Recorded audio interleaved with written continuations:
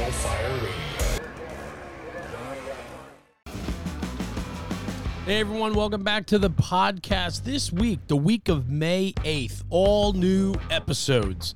2 weeks ago, we had FDIC. We were on location. We shot a ton of content, worked on a bunch of projects with different manufacturers. It was an incredible week. And then the following week of May 1st, we kind of ran some reruns as well as content that was shot and podcasts that were recorded at FDIC with some great people. And so that was a lot of fun. That was last week's lineup. This week's lineup, though, we're back to it. All new episodes. And so sit back, enjoy. Thanks for joining us on the National Fire Radio podcast. Check out The Size Up by Robert Pipero, our buddy Pip, the little guy with the mohawk.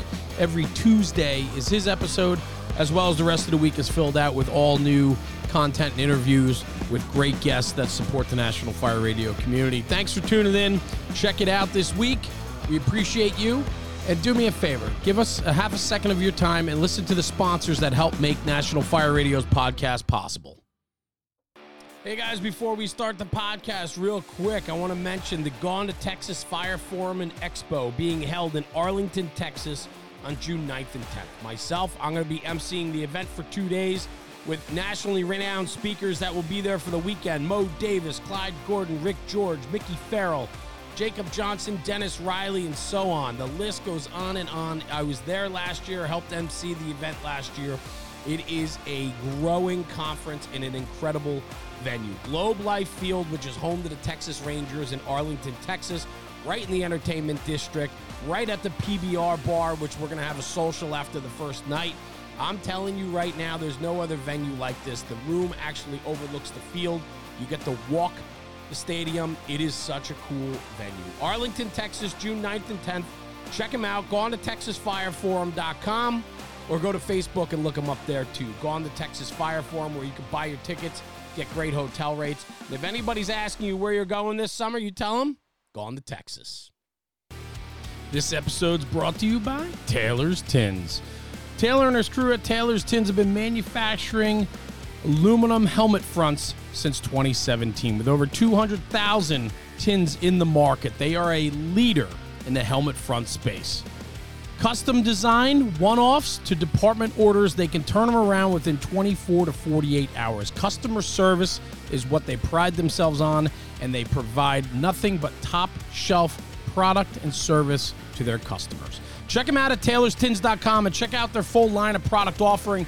They've always been a very strong supporter since day one with the National Fire Radio podcast and platform, and Taylor and his crew have become dear friends of ours, and we appreciate the support. And at checkout, for a little extra bonus, use coupon code NFRSENTME. That's NFRSENTME for a discount on your order. Exclusions do apply. Anyway, check out TaylorsTins.com for the latest and greatest offerings from Taylor and his crew. And in the words of Taylor, stop burning up leather. Hey, everybody. Welcome back to the National Fire Radio podcast. Today's going to be a lot of fun. This is a repeat guest, Captain Mark Gregory out of the FDNY. Mark, thanks for joining me, man. Hey, Jeremy. How's everything, bro? Everything's good. It was nice to bump into you on the streets of Indianapolis for literally a 45-second handshake and a hello. But it's always good to see you. You're always smiling, man. There's just something about you. You light up the room. It's an infectious conversation. Every time I talk to you, there's always smiles. You're always upbeat, and I love that about you, Cap.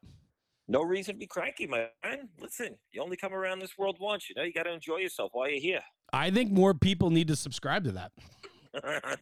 What were you saying? We were saying before we started recording, right? It's like at the end of the day, like, you know, enjoy life while you're here because you don't know when your number's being pulled or life takes a big turn.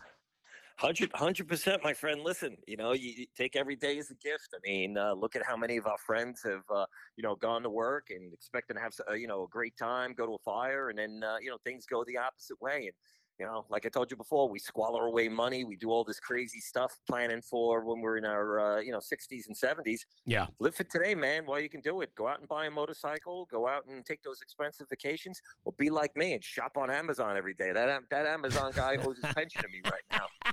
I love that. Hey, listen, man, I am a true advocate of that. I think you got to live in the now. I think we worry about the future, we dwell on the past, and nobody focuses on the now. I think the now is important, man, for sure. So let's talk about the now. 32 years with the FDNY, 36 years in the American Fire Service. I mean, you're captain at 176, ladder 176, the Tin House truck.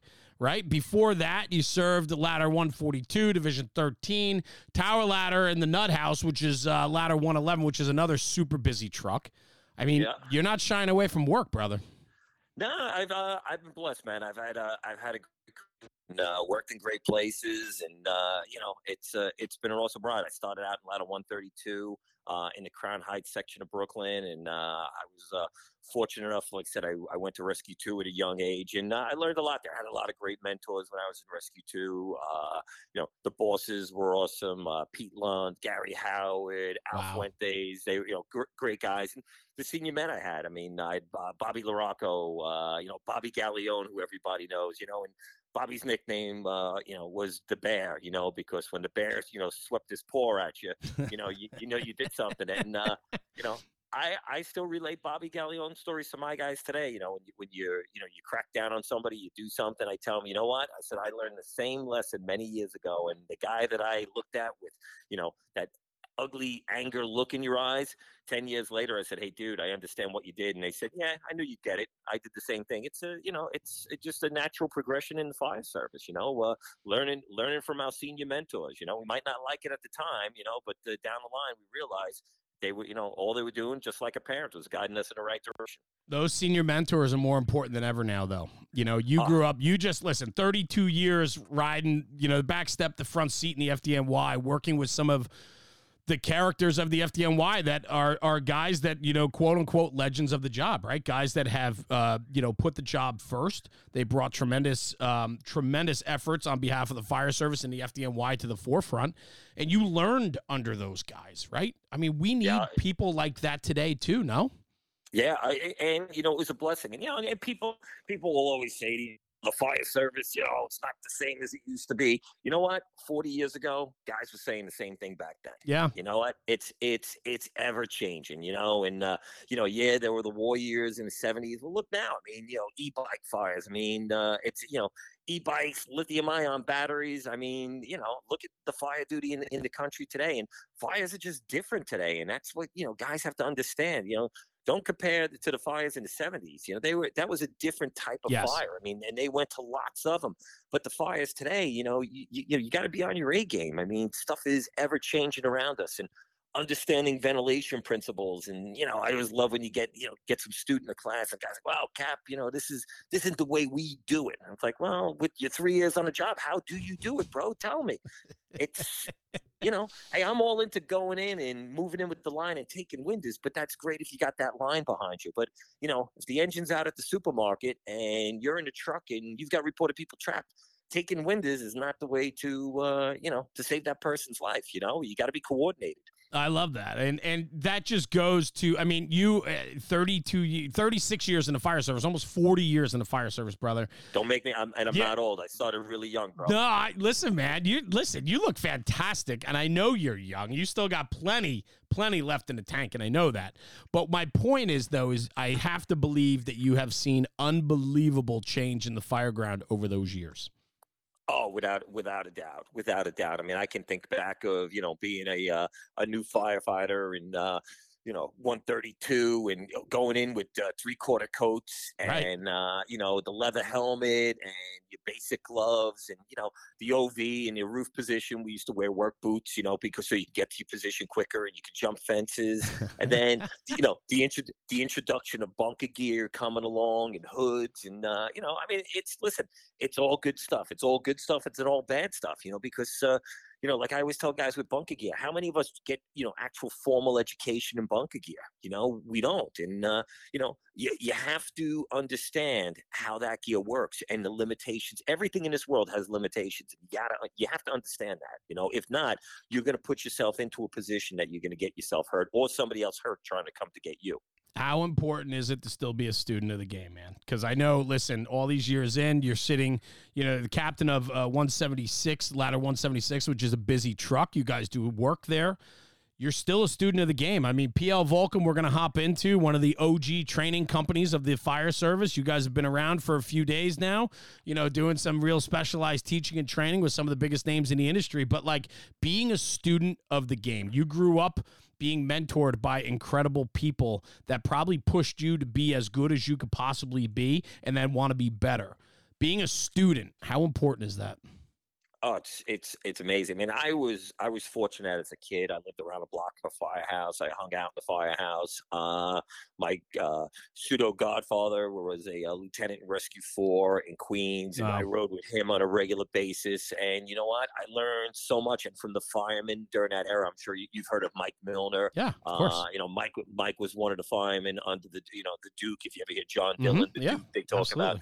And these were legendary guys that just had a simple approach to taking care of things. And when we started PL Vulcan years ago, I did teaching with Pete Lund, a couple other guys in Rescue 2. We did teaching with Pete Lund, but Pete didn't start PL Vulcan. That was us, and we did that as a tribute to Pete. After Pete had passed away. And we were out there teaching. We really didn't have a name for the company. And then when Pete passed away, we said, hey, Pete kind of set the principles for us. And I don't know if you know the relation Traditions Training is another group. That's why, we always refer to like some of the older groups, the old stooges in the training world. Right. We consider ourselves like the 5 families of the mafia. Every couple of months we all talk and get on the same page. And the way it should be. Yeah, we did, and we discussed the new companies on the block and what's going on, and and it's good. But there's always with the senior companies that are out there, there's always been a mutual respect. Yes. Everybody has their they got their specialty, their thing that they do. But with Pete, Pete's principle was pretty much keep things simple. Get these guys to make pushes down the hallway, but keep it simple. No one wants rocket science. Firemen like simplicity. And that's kind of been the PL Vulcan mantra. I mean, of every class that we do, whether it's a leadership class in the classroom or man versus machine or rapid intervention. I tell guys when we teach the rapid intervention class, you could show me all these different techniques of people doing push-ups. I mean, half the firemen we know can't do a push-up on their own. They're going to do them with a guy on their back. And then we show them just basic methods. Hey, stick this ladder in the window, or you put this piece of webbing that you carry under somebody. And, it's just teaching guys to work smarter, not harder. Why are we getting away from that? Because there's so many different people out there introducing tactics, introducing ideas that really aren't street smart. And it's just a shame. It's the whole how do you put it? People looking for a cause to promote. And, it's like when the whole thing came out on ventilation, guys went nuts and they complained. Oh my God, we're changing the fire service. If you go back to the Boston Fire Department back in 1898 in their rules and regulations, it's pretty simple. It says fire attack and ventilation will be coordinated. Yep. So what the heck has changed since 1898? It's just, it's our whole job should be based on simplicity. I tell people in our lectures all the time, be a student of fatal fire reports, read fatal fire reports. Yes. I mean, if you go from Napoleon up to 5-star generals in today's army, guess what they've always based their wars on? The past, what's worked, what hasn't worked. And if you read fatal fire reports, you learn a lot of lessons. One of the most common denominators in fatal fire reports is a failure in fundamentals. Something went wrong with fundamentals. Somebody didn't take a hydrant. Maybe ladders weren't thrown up. Something went wrong. And by no means think that I'm downplaying any incident, but it always comes back to fundamentals. Something went wrong. Yeah, I agree with you 100%. I think the fundamentals get lost.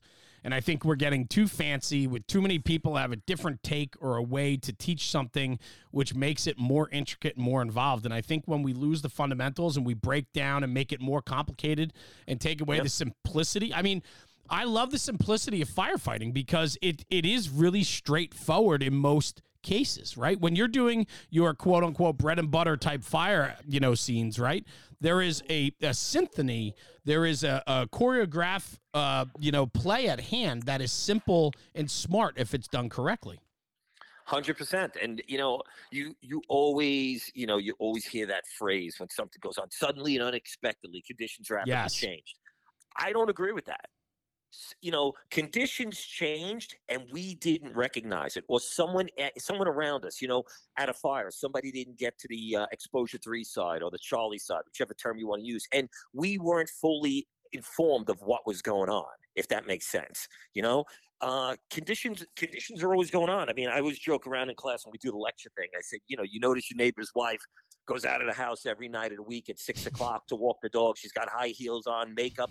And then, 3 months later, your wife turns around and says, "Oh my God, I can't Mary believe Jane it. and Bob they're getting divorced. Yeah. I can't believe it." You can't believe it. You fail to recognize the signs. Who That's walks right. a dog in high heels and, lipstick? Come on.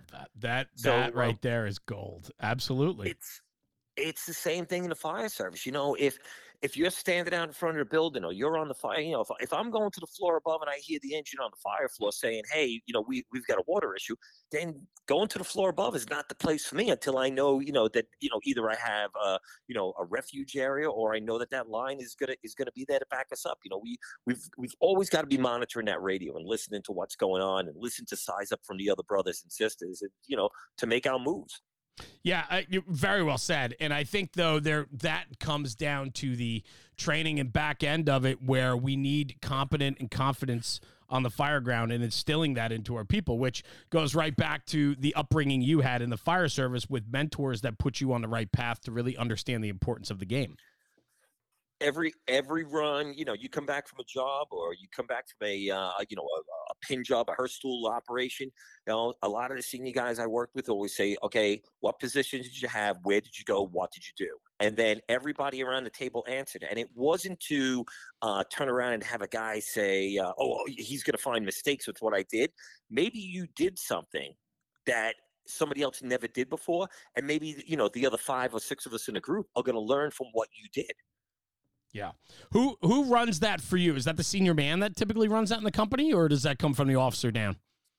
It like I said, normally we'll, after a job, we'll sit and talk to senior senior firefighters are great. I mean, they stay on top of the guys. They do stuff, and we sit down, have a cup of coffee, or maybe we'll be in front of the building while everything's fresh in everybody's head, and just basically say, "Hey, how'd you get to the roof? How did you get to the outside vent position? Hey, what did you guys encounter on the inside? Any weird locks? Any type of forcible entry issues? What did you have? And so for us, it works out pretty good. We're able to talk about different positions, talk to the engine. What difficulties did they have getting the line in place? But you have an environment that allows for your people to talk about their work, right? Like it comes from the top down, where in a company, people have to be comfortable to talk about what they did, because if there is an error or something was done that probably could have been done better, there needs to be an environment that fosters a good conversation and not pointing the finger and blaming. And I think too often we're doing that, no? Well, I agree with you, Jeff, because we're a very ego-driven organization. Right. He could have done things better, and we look to punish, and we look to, to say somebody screwed up. I always refer to, when we teach the man versus machine class, I always refer to this guy that lives in his mother's basement. He's got the smoke machine going. He's got Ladder 49 on one TV, Backdraft on the other. He's wearing a leather helmet with every sticker that there is, so. Who is that guy? It's the Facebook firefighter. What does he do? He searches the internet, looking for Jeremy Donch or Mark Gregory screwing up at a job. 100%. And you know what? You could take one picture and maybe see a guy holding a tool the wrong way and say, "Hey, what did that idiot do?"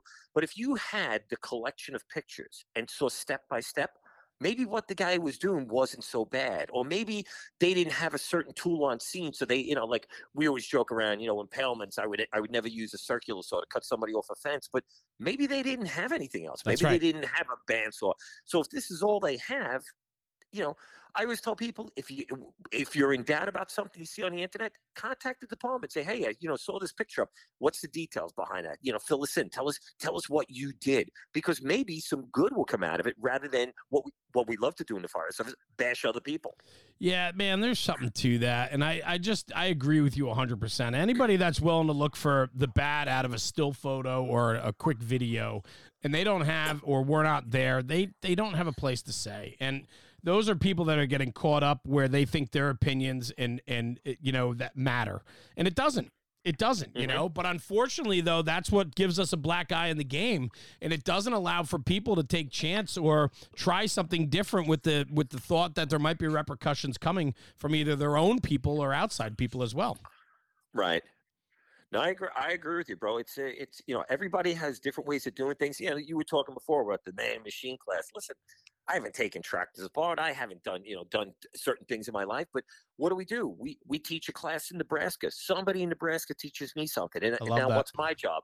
To take that information and say, Yep. hey, we learned this. We were doing a class one day, and it was funny. We didn't have the right spark plug socket on a snowblower, and we were trying to manipulate it. And guy said, "Hey, watch this." And he took the socket and he whacked the ceramic head off the socket. I mean, off the spark plug, and said, "Boom." He says, "This is how we do it in the auto shop." And it was like, you know what? I love that. Trick of the trade from a guy who does this every day. It's just like, me being in my volunteer department and maybe showing a guy who's an auto mechanic, a better way of getting the Halligan into a door. That's we right. do this all the time. Share that knowledge, share those skill sets with others so that they can benefit from it. Yeah, and I think that's the biggest part, right? I mean, wherever we come from, whatever walk of life we're in, somebody's always going to know something a little bit more about something than I am. You got to be open-minded and willing to listen and sit back and learn. And that goes to that whole question I posed to you before about being a student of the game. Definitely. I mean, every day we should be learning. In life, we learn. I tell guys when we do the whole leadership thing, how many of us have been home, your kid does something stupid, and the first thing you do is the hand comes out, you whack the kid in the back of the head, right? Yep. You're like, you knucklehead. Then you get in the car and you're driving to work and you say to yourself, there's probably a better way to handle that. Yep. That's you got to think about that. My father did 46 years in the FDNY, and he got out. He was an assistant commissioner, and he always said to me, he said, one lesson you learn about leadership is, he says, unless you know the answer 100%, he says, you make it a decision in the firehouse, or or in the office setting. He says, tell the person, hey, I'll get right back to you on that. Think about all the different aspects. If you don't need to fire off an answer in 10 seconds on the fire ground, different story. But something comes up. You got to, all right, let's think about this for a second. There might be a better approach. And it's the same thing. It works at home. The same philosophy works at home with your family. This episode's brought to you by Teledyne FLIR. Teledyne FLIR is the originator and creator of thermal imaging technology. In 2013, FLIR launched the K-Series camera for the public safety sector, in particular firefighting. They have created cameras over the last 10 years for every position on the fire ground. From tactical to situational, their cameras help us make the right decisions on the fire ground. So check out Teledyne FLIR, check out their product offerings, and engage them on their social media and ask them for more information and education in regards to their product. Teledyne FLIR is producing one of the best cameras on the market, and they're a proud sponsor and partner of the National Fire Radio podcast. So go over to www.flir.com and look up the public safety file, and you'll find the latest offerings from Teledyne. No, I love that. But you did draw a distinction there about the fire ground. And I think that is a super important point, though, in that, right? Is that on the fire ground, we need to make decisions, and we need to make decisions based upon the information at hand against your training and understanding, right? And we have to make decisions. Big time. But you know what? The decisions have to be based on information received. That's right. So you're going to a box, you hear the dispatcher filling it out, or maybe there's SIDS information, which we have in the city, critical incident dispatch info. You can read that as you go. But now that company gives the size up, and you got that, the Facebook firefighters in the basement, and he's going, yes, here it comes. Here comes the 1075. And all you hear is 1075 at the box. All right. Well, that officer or that driver did me a disservice if I'm coming in as the second due engine or the second due truck, because I don't know what's burning. I don't know where the fire is. In New York, for just say a private dwelling fire, we've got different positionings truck company wise for a peaked roof or a flat roof. You tell me fires on the top floor of a peaked roof private dwelling, Well, it changes the positioning of my company, where the outside team's going to go, what we're going to do. You tell me that it's a six-story tenement and the fire's on the top floor. Well, it changes the way we're going to operate, Sure. what tools we're going to bring. And, size up is critical. Even automatic alarms. I try to get it into the guys in my volunteer department. Pull up on scene and just give that simple report. I've got a two-story cape. Nothing showing at this time. Investigating. I don't. Yep. And just give that basic report. So now the truck company knows, hey, it's a two-story. We're gonna set up. We're gonna be in position. If it's a one-story ranch, I don't need a 75-foot tower ladder in front.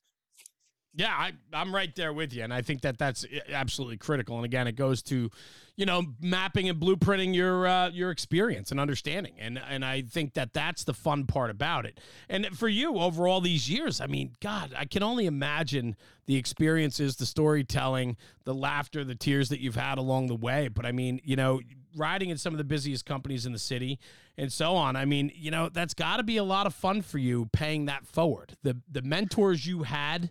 Right? Do you find yourself in that mentor position now? Unknowingly, it just happens overnight.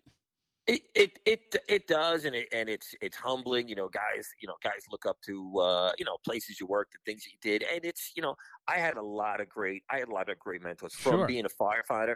I mean, even when I was as a lieutenant to a captain, I've worked with tremendous people that, it could be, a firefighter that, changes a decision you make or helps you make a better call on something. Love that. And it's a culmination of great people. And, I've been super fortunate to work with some, outstanding people. And, I've seen some people that aren't so outstanding. I'm not going to make everything all, roses and daisies. Sure. But you learn to say, you know what, that guy there, I don't want to be that guy.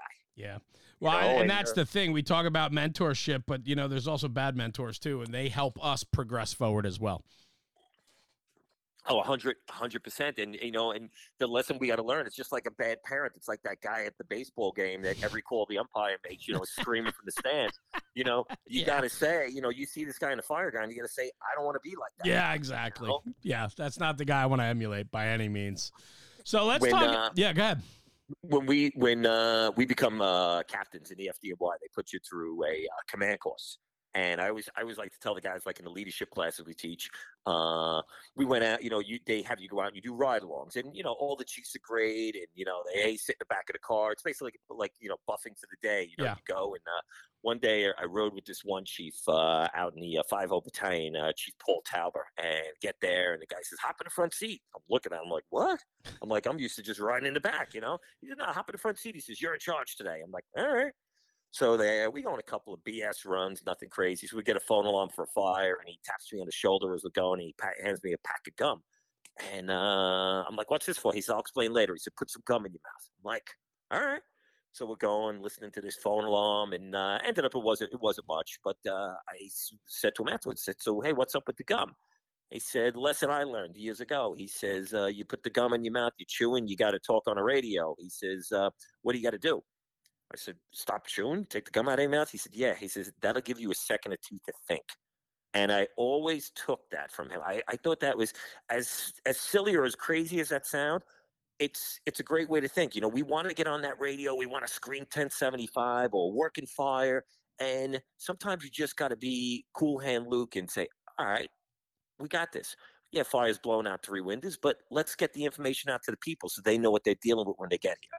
I love that, man. That is cool. I've never heard the gum trick before. I absolutely love that. I think it makes a lot of sense. And it goes right to that conversation. I mean, that's the thing. I've talked to people where they're like, I like to go back and listen to my tapes. After the fire, I'll ask dispatch to pull the tape for me so I can analyze and hear how I sounded, what I could do better, are my reports clear and concise. I mean, all important things, but I love those little tips, man. They go a long way. Yeah. And I tell you, you pick up things. Yeah, Jay Bresler, he's a lieutenant in Squad 252. Was a firefighter in Rescue 2. He teaches a leadership class, and they talk a lot about like auditory exclusion. In the beginning when it first came out, you're like, this auditory exclusion stuff. I don't know if I buy into it. But I tell you what, I've gone to a couple of jobs, and when your heart rate gets up from stress, and you listen to those tapes later on. There's a lot of times you say the first thing that goes, they say with stress is your hearing. And it's like you sit there and go, I didn't hear this, or maybe I didn't hear that. Yeah. And so, and you learned to control yourself and say, hey, you know what? I gotta control my stress to be able to listen to what's going on to keep the people safe. Yeah, so much to that. And I couldn't agree with you more. And I think also too, though, it comes with experience. You need more experience. You need to immerse yourself into it, being able to get involved and be a part of, talking and being on the radio as much as you can so that you get an understanding of how the game is played, right? I mean, you need reps, you need experience.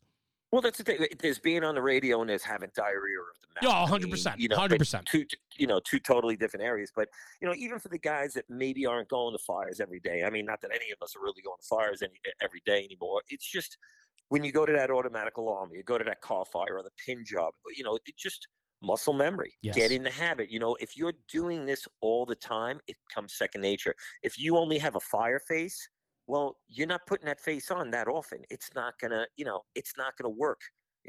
Things are gonna fall through the cracks. But if you have a routine that you do all the time, I mean, again, habits. Every firefighter's got one.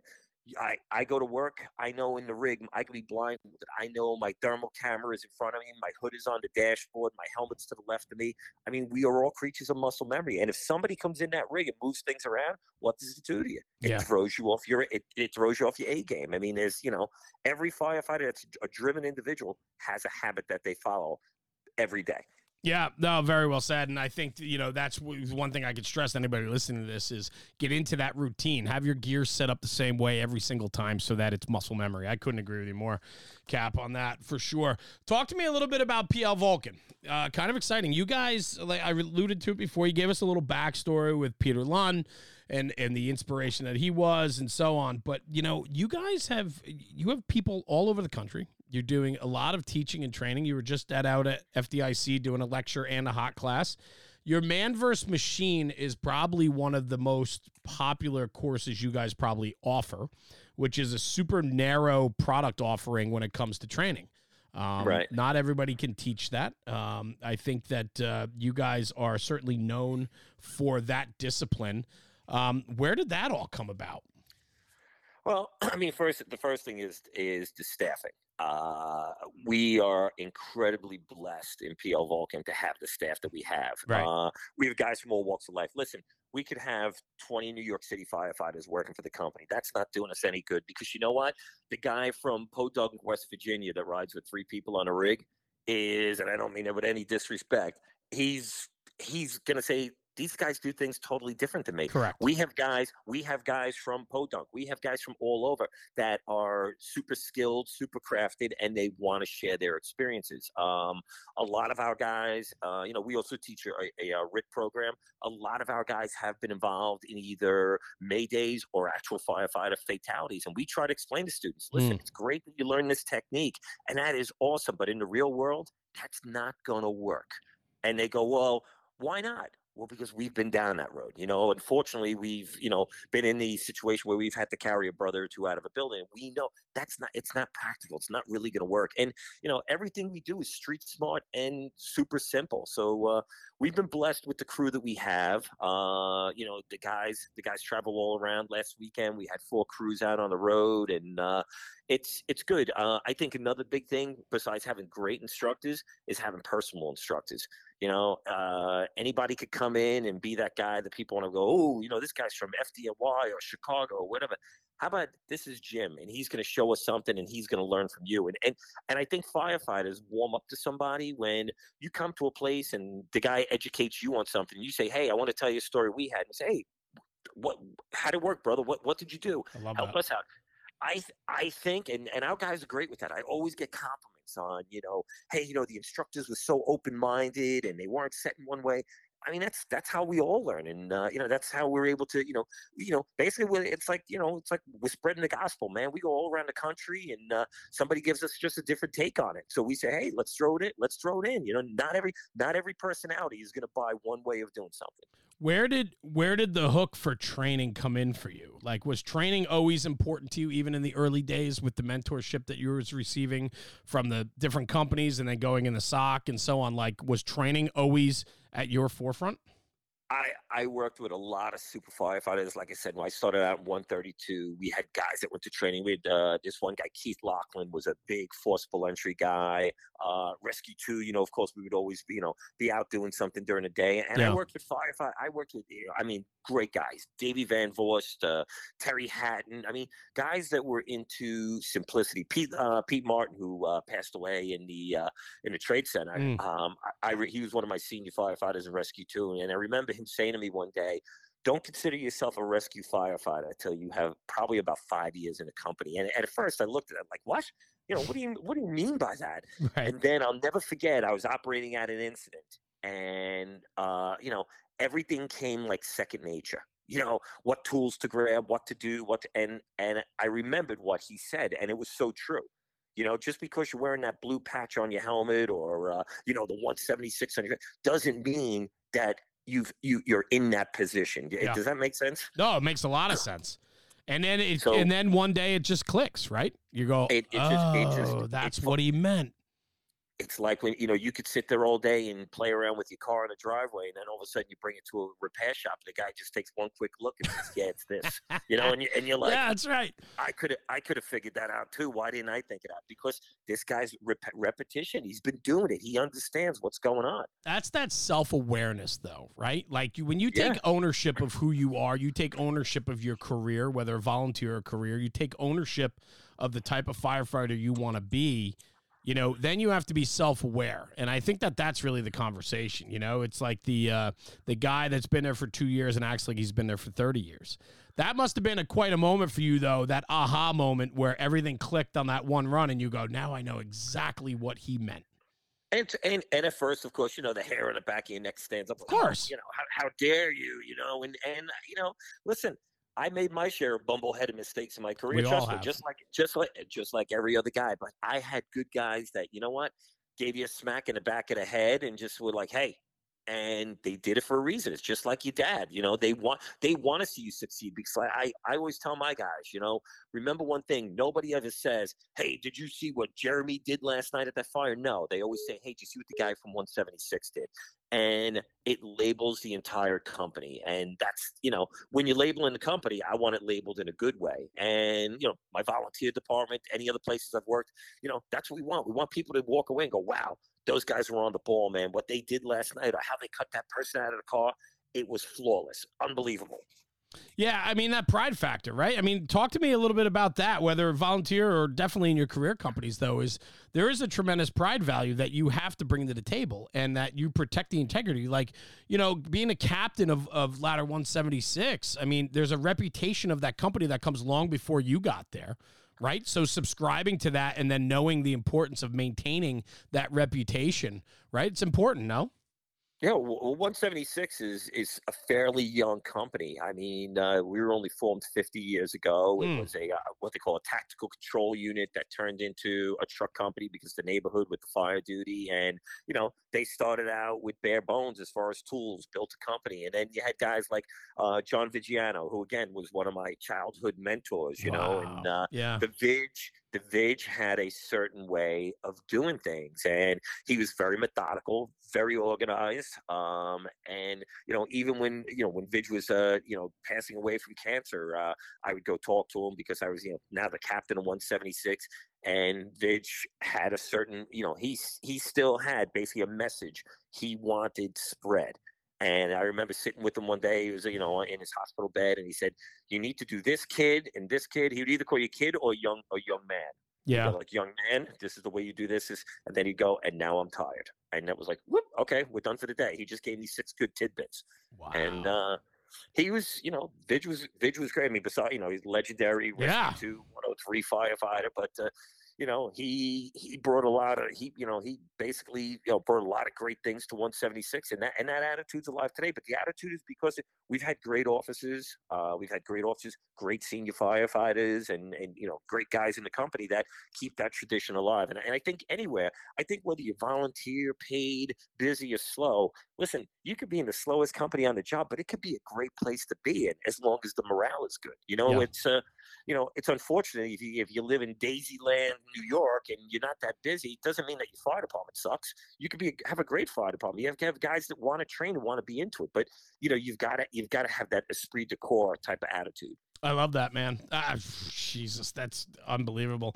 I'm listening to the people that inspired you, and I'm just in awe of who you had the access to. And it's just powerful, man. Like, I think about that, and I think about all those great leaders that you got to sit with, learn from, ride with, and so on. And these are people that have really molded and shaped the FDNY, not just the FDNY, but also the fire service too, right? Do you ever look back at that and just count your blessings and just, I mean, it's one of those moments. I know for me, every once in a while I have these nostalgia moments where I go, that was cool. You know, like that, you know what I'm saying?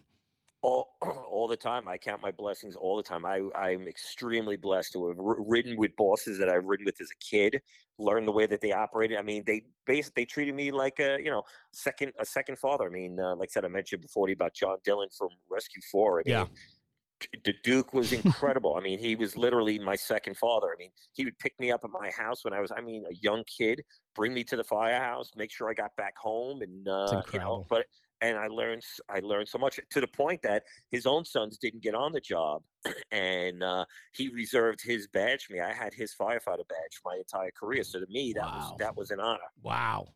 Well, let me ask you. I mean, so these are guys that invested in you. Right? Like, I think about that today, and I'm like, man, I really hope that, like, we're doing the fire service a service by still promoting, like, young kids and bringing them around and educating them. And you know, those guys took time to spend with you because they saw something in you.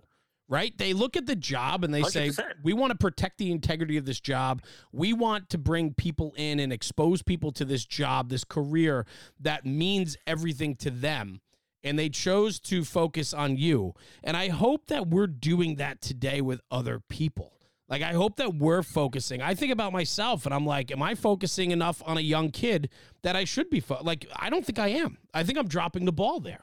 No, I disagree. I mean, I look at this podcast. How many people listen day in and day out, and how many people do you think that you've made an impact on? Listen, you could be doing a lot of other things at 11:30 in the morning, on a Monday, and here you are talking to somebody and getting some pointers that, again, it's like gospel. Someone's spreading the word, and somebody else picks up on it and says, "Hey, this is good stuff, man. I appreciate maybe we should try this, and we should try this here." And I think what we all try to do is good. I was fortunate enough to work and ride as a kid with some fantastic bosses. But you know what? Again, you could go to Chicago, Prince George's County, Maryland, and there's great firefighters everywhere in this country, everywhere in the world. And just because they don't have that tag FDNY, doesn't mean they're not a great firefighter or a great mentor. There's a lot of good people out there, that can change a firefighter's career, young and old. Yeah, listen, man, thank you for the kind words. I appreciate that. It was, part of starting National Fire Radio was to do something more to give back, right?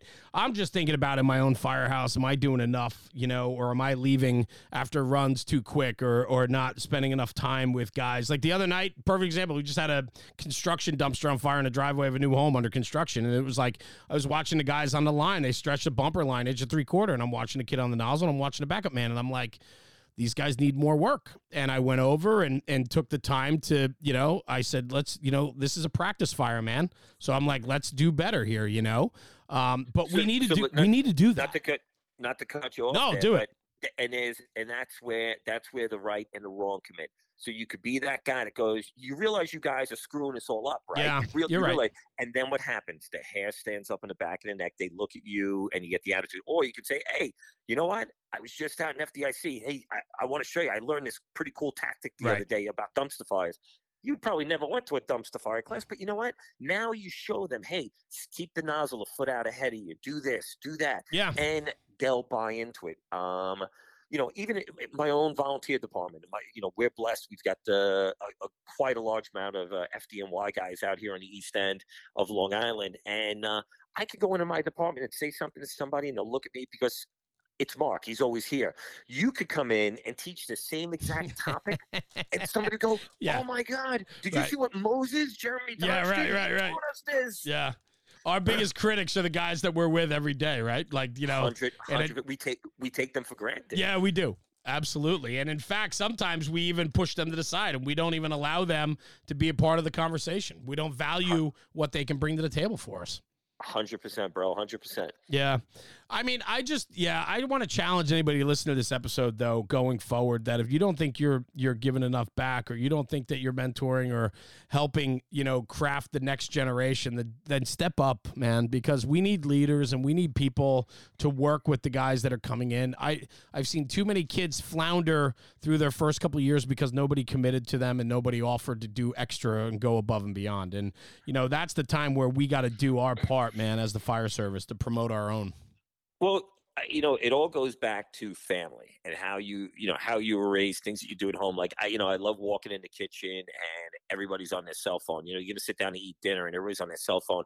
And, you say back home, Jeremy, would you sit at the kitchen table and eat dinner with your family and be on your cell phone? And the answer is no. Right. Then why are you doing it here? Yeah. You know what? Maybe learn that, Jeremy's wife has an issue going on at home. Yeah, it's so important. Mark likes to buy stuff at Amazon. The other thing is on the rig too. We're on the rig and guys are on their phone. You're in your first two area and you're not even paying attention to maybe new buildings that are being put up or things that are going on. But we're more concerned about getting a TikTok picture out, making some stupid face, and it's like, social media and just the times today, we need to get back to simplicity. Walking into the supermarket and just saying to the new guy, hey, at 3 a.m., if you had these roll downs were in place, how would you get in? What would you do? Do you know what truss construction looks like? Look over your head right now, right? Yeah. That's what a parallel court. You don't have to do hour-long drills. Sometimes if you just do, base hits, they win games. And that's, in the training mindset, that's what you got to do too. I'm writing that down. Base hits win games. That's absolutely. Base hits win games. I love it. So what's next for Mark Gregory, man? I mean, we've been going for about 40, 45 minutes now on the episode. We like to keep it to an hour. Give me what's next for you. Next chapter? Anything exciting? Something with PL? What are we doing? Summer is coming. You are a summer guy. Cigar in a beach chair. I'm a cigar in a beach chair, so you'll definitely see my token photo out there. Cigar in a beach chair. I do like my beach. Like I said, live in basically a resort community. So I love that. I think I told you before. I got back in as a fire chief after 36 years in the volunteer fires. That's what the heck was I thinking? But I love it. We have great people here, and it's one of those things when you stand up at a meeting and you say, "Hey, we need to make change." Be prepared because people say, "Well, are you willing to make the change?" And it's good. So trying to keep busy with that. I know your family is super important to you as well, right? And yes, I got two kids, 2 dogs, and they're. I would like to think that they're all spoiled as hell. Well, yes, right? I mean, listen, my kids too, and that's very important to me, yet giving them the foundation for which they got to learn on their own as well. But, man, I love spoiling my kids, but I spoil them in a way that I like to think is the right way, because I want to shower them with love. 100%. So my son's been, rodding. He's been in the fire service. I mean, he's 22 years old. He just got in as a lieutenant in Freeport. Oh, cool. 216, and it's a busy shop. The guys are into it there, and I always try to tell him too. He'll come and he'll give me hey, the problems and dilemmas and different things going on, and I like to mentor him and give him, hey, this is the way you should be doing it, or you should be thinking about doing it. And sometimes we all have to fall, we all have to brush off our knees to learn that there are different ways of handling things, or to deal with certain situations. So It's all good stuff. Do you enjoy watching him come up in the fire service? I do. I'm very proud of both my kids. So my son's doing that. He's in EMS. Hopefully he's going to get on the FDNY, and I'll stay around long enough to get to watch him and maybe crawl down a hallway with him. And then I've got a daughter who just got her master's degree in education. Fantastic. And she's doing special ed with kids, and she's a very talented and gifted individual. So like I said, I've been really blessed. I can't complain. And the home life is important, man. And a lot of us have demons, different things going on in the world. And I always tell guys, when you go into that firehouse, put your cell phone in your locker and enjoy the show. You're there for 24 hours. There is no better place, no better clown show in the world to be than in a firehouse, because the jackassery that we can get away with and that we do to each other, can totally change your mindset and, bring you back down to realize how blessed we are to be firefighters and, to have that support network that we do have. I'm writing that down. That was freaking awesome. Put your cell phone in your locker and enjoy the show. That right there, brother, we're going to wrap right on that. Captain Mark Gregory, you're a rock star, brother. I always enjoy talking with you. Dude, always a pleasure. We got to do a cigar, and we're gonna do that. I'm coming out to an interview on the beach. We're gonna do it this summer. We're coming out. I want to see your volunteer shop. I want to see what you're doing out there because I've heard good things too. And I would love to get out there and see it firsthand, and then plant my feet in the sand because that's where I belong as well. And I'd love to do it, man. But thanks for joining me today. This was a nice catch up. You've been on the show before a while back, and it was just nice to regroup and have you back on, man. But I always enjoy talking with you, and I wish you nothing but absolute success with what's next for you in the job, and as well as with PL Vulcan, your family, and everything else, man. It means the world. So thank you. I appreciate it, bro. And like I said, stay safe, and it's to everybody out there. PL Vulcan. I love it, brother. Man versus machine. You love it. I love it. Stay right here. I'm just going to sign off the podcast. I'm going to come right back to you, okay? You got it, brother. Take care.